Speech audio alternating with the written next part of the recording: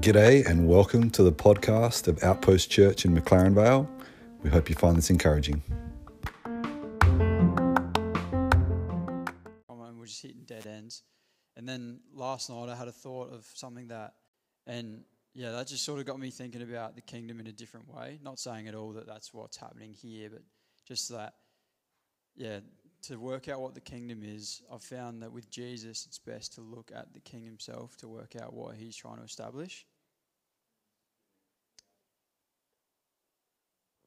So I want to kick us off by critiquing some world leaders, because I love politics.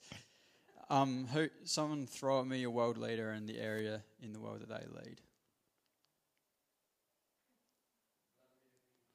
Vladimir, and where's he from, Dave? Russia. So Vladimir, if you met him, you can get sort of an idea about what Russia's about, like, because you get to meet their leader, but you're not going to get a clear picture of what the Russian people are like or what their nation is actually like just from him. Who's got another one for us?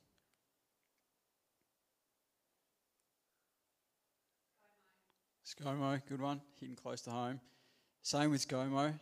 Doesn't matter how good a leader you are, you can't really encapsulate the full, the area that you have authority over isn't necessarily embodied by you here on this earth. But the cool thing about the kingdom of God is that the king himself actually embodies everything that he's establishing.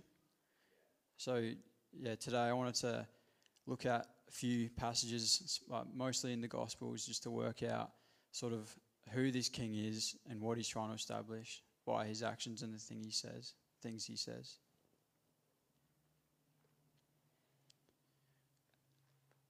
So, I suppose to set the foundation, in Luke 20, Jesus says that he didn't come to be served, but to serve. And I think that's just like core foundation of his ministry, of his kingdom, is that we're people who serve. And if we want to be part of his kingdom, you'll become like him and serve like he did.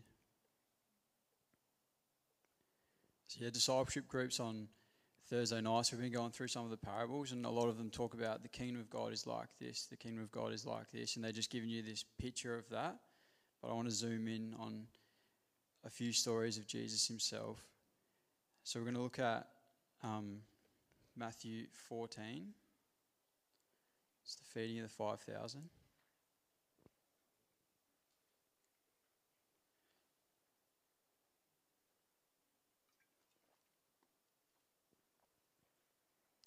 So side note in this passage, one of the preachers I like listening to, his name's Robbie Dawkins, and he's really just loves going after God, seeing his kingdom come in terms of signs and wonders.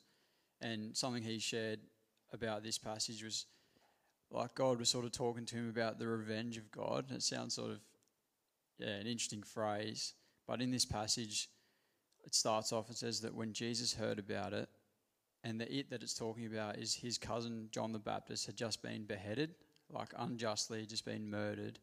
And so Jesus in this time, he's actually withdrawing, trying to just get by himself, get with his Father. And Robbie was sort of sharing that God was talking to him about this revenge of God and what is it? And he's like, if there's such a thing, I want you to show me it in Scripture. And the Lord took him to this passage. And you see what happens is Jesus, the devil just steals, kills and destroys. John gets beheaded. And the next thing you know, Jesus is here looking like he's down and out, but then a crowd appears in front of him and he's healing the sick. He's teaching them the kingdom and he's just destroying the works of the devil. But we'll read through this passage now. So when Jesus heard about it, so this is from verse 13. When Jesus heard about it, he withdrew from there by boat to a remote place to be alone. And when the crowds heard about this, they followed him on foot from the towns. And when he went ashore, he saw a large crowd. I don't know if you've ever been a time in your life where you want to be alone, you're drawing away because you're going through a tough patch. And I don't know about you, but for me, something I'm not wanting to encounter is people with issues. you want to just be on your own, you want to just chill out, you want to sort of recuperate. But Jesus isn't like that. In this scenario, he says, when he went ashore, he saw a large crowd, had compassion on them, and healed their sick. So that's what our King does in this kingdom. Is he's not selfish, he's not self-seeking. He actually looks out for the needs of others, even though he himself was in a tough spot. When evening came, the disciples approached him and said, "This place is deserted and it's already late. Send the crowds away so that they can go into the villages and buy food for themselves." They don't need to go away, Jesus told them. You give them something to eat. But we only have 5 loaves and 2 fish here, they said to him. Bring them here to me, he said. Then he commanded the crowds to sit down on the grass. He took the 5 loaves and the 2 fish, and looking up to heaven, he blessed them. He broke the loaves and gave them to the disciples, and the disciples gave them to the crowds. Everyone ate and was satisfied. They picked up 12 baskets full of leftover pieces. Now those who ate were about 5,000 men, besides women and children. So I don't know how many times you guys have heard that passage, but if you just try to picture it, that is a ridiculous miracle. If you've ever been in a spot with 5,000 people and you need to try to feed them with like a basket full of food, it's insane. And in Luke's account of this, like if you just try to picture what's going on in this miracle, because it's not super descriptive, but Luke's account of this says that he broke the bread and kept giving it to the disciples until everyone was satisfied. So I was just picturing that, and it's like Jesus has just got the bread, cracked it open, and just like put his hand through some curtain into the kingdom of heaven and just keeps dishing out these loaves of bread straight out of the conveyor belt of heaven until everyone was satisfied. For me, in verse 15 and 16 is super challenging, because the disciples are doing what I think I would probably do far too often, and that's when things, like it says, they look at what's going on and they think, we can't do this in our strength. This isn't possible. How can we solve this issue in the way that the world thinks? And so they decide to go to Jesus and say, send them all away. But Jesus actually says they don't need to go away. So we don't need to go any other place than Jesus to find what we need. And I've heard this passage preached on heaps, like spiritually as well, like he is everything we need spiritually, and that is so true. But in this passage, it's actual physical as well. Like when we need something physically, he can actually provide that as well. And I find that for myself, like almost the harder part to believe. Like I know that he has what I need spiritually, but I find it harder to trust him for those physical needs as well. And I'm often not in the position because I'm providing for myself rather than actually like sort of trying to listen to him and see where he wants me to go. Especially in this like season of, I've been living at home my whole life, but now I'm thinking about having to move out of home, start providing, get married, and then there's a whole and wedding. There's like so many different things coming up, which requires like finances and so many other things. And I could just try to work out how to do that in my own strength, and that's going to just cause worry. But Jesus, he said multiple times, like, seek first his kingdom, and all these things will be given to you. Like, he will provide. So the king in this kingdom is a provider.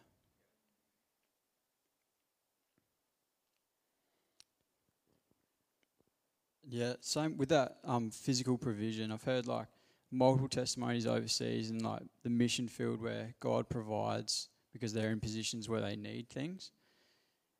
And yeah, I just challenge us and for myself to not put yourself in positions where you've unwisely got yourself in a position of need, but just trust the Lord for things, like especially if something's too big. I've loved working alongside Scotty the whole process through Manna. He's not taking like stupid risks, but the amount of times where we need the Lord to come through and the amount of times the Lord keeps coming through is just amazing to be next to him when it's happening.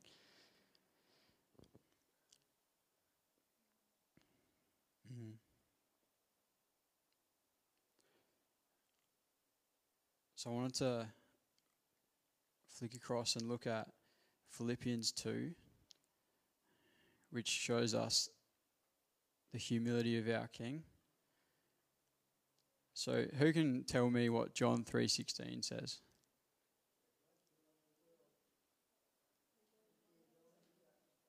Yeah. For God so loved the world that he gave his one and only Son. And there's more to it. Yeah. Whoever believes in him shall not perish but have eternal life. So when in God giving his Son, this is what our King has gone through in a nutshell. So in Philippians 2 verse 5. Adopt the same attitude as that of Christ Jesus, who existing in the form of God did not consider equality with God as something to be exploited. Instead, he emptied himself by assuming the form of a servant, taking on the likeness of humanity, and when he had come as a man, he humbled himself by becoming obedient to the point of death, even to death on a cross. For this reason, God highly exalted him and gave him the name that is above every name, so that at the name of Jesus, every knee will bow in heaven and on earth and under the earth, and every tongue will confess that Jesus Christ is Lord, to the glory of God the Father. So in this kingdom, our King is a humble King. He's one who will lay his life down. If you read through the crucifixion and the process up to that, he's getting accused by people and he's remaining silent in humility. He's getting mocked and beaten, dressed up as if he is a king and treated like he's not. And he remains silent through it all. Doesn't even sin. And then he's on the cross getting mocked by the people he's come to save. And he turns and says to his Father, he says, "Forgive them, for they don't know what they're doing." So something I've learned this week is that the kingdom of God is, in a nutshell, to be like the King himself. So we're going to sing another song now, just talking about so many reasons why we can bless the Lord. But yeah, I just want you to reflect in that time as well, just different, I suppose, on the different stories that stand out to you of how Jesus demonstrates his character, demonstrates his Father's character and what his kingdom is like. But yeah, as we sing the Lord and bless the Lord in this, just reflect on those things and yeah, see how you can take that into your life.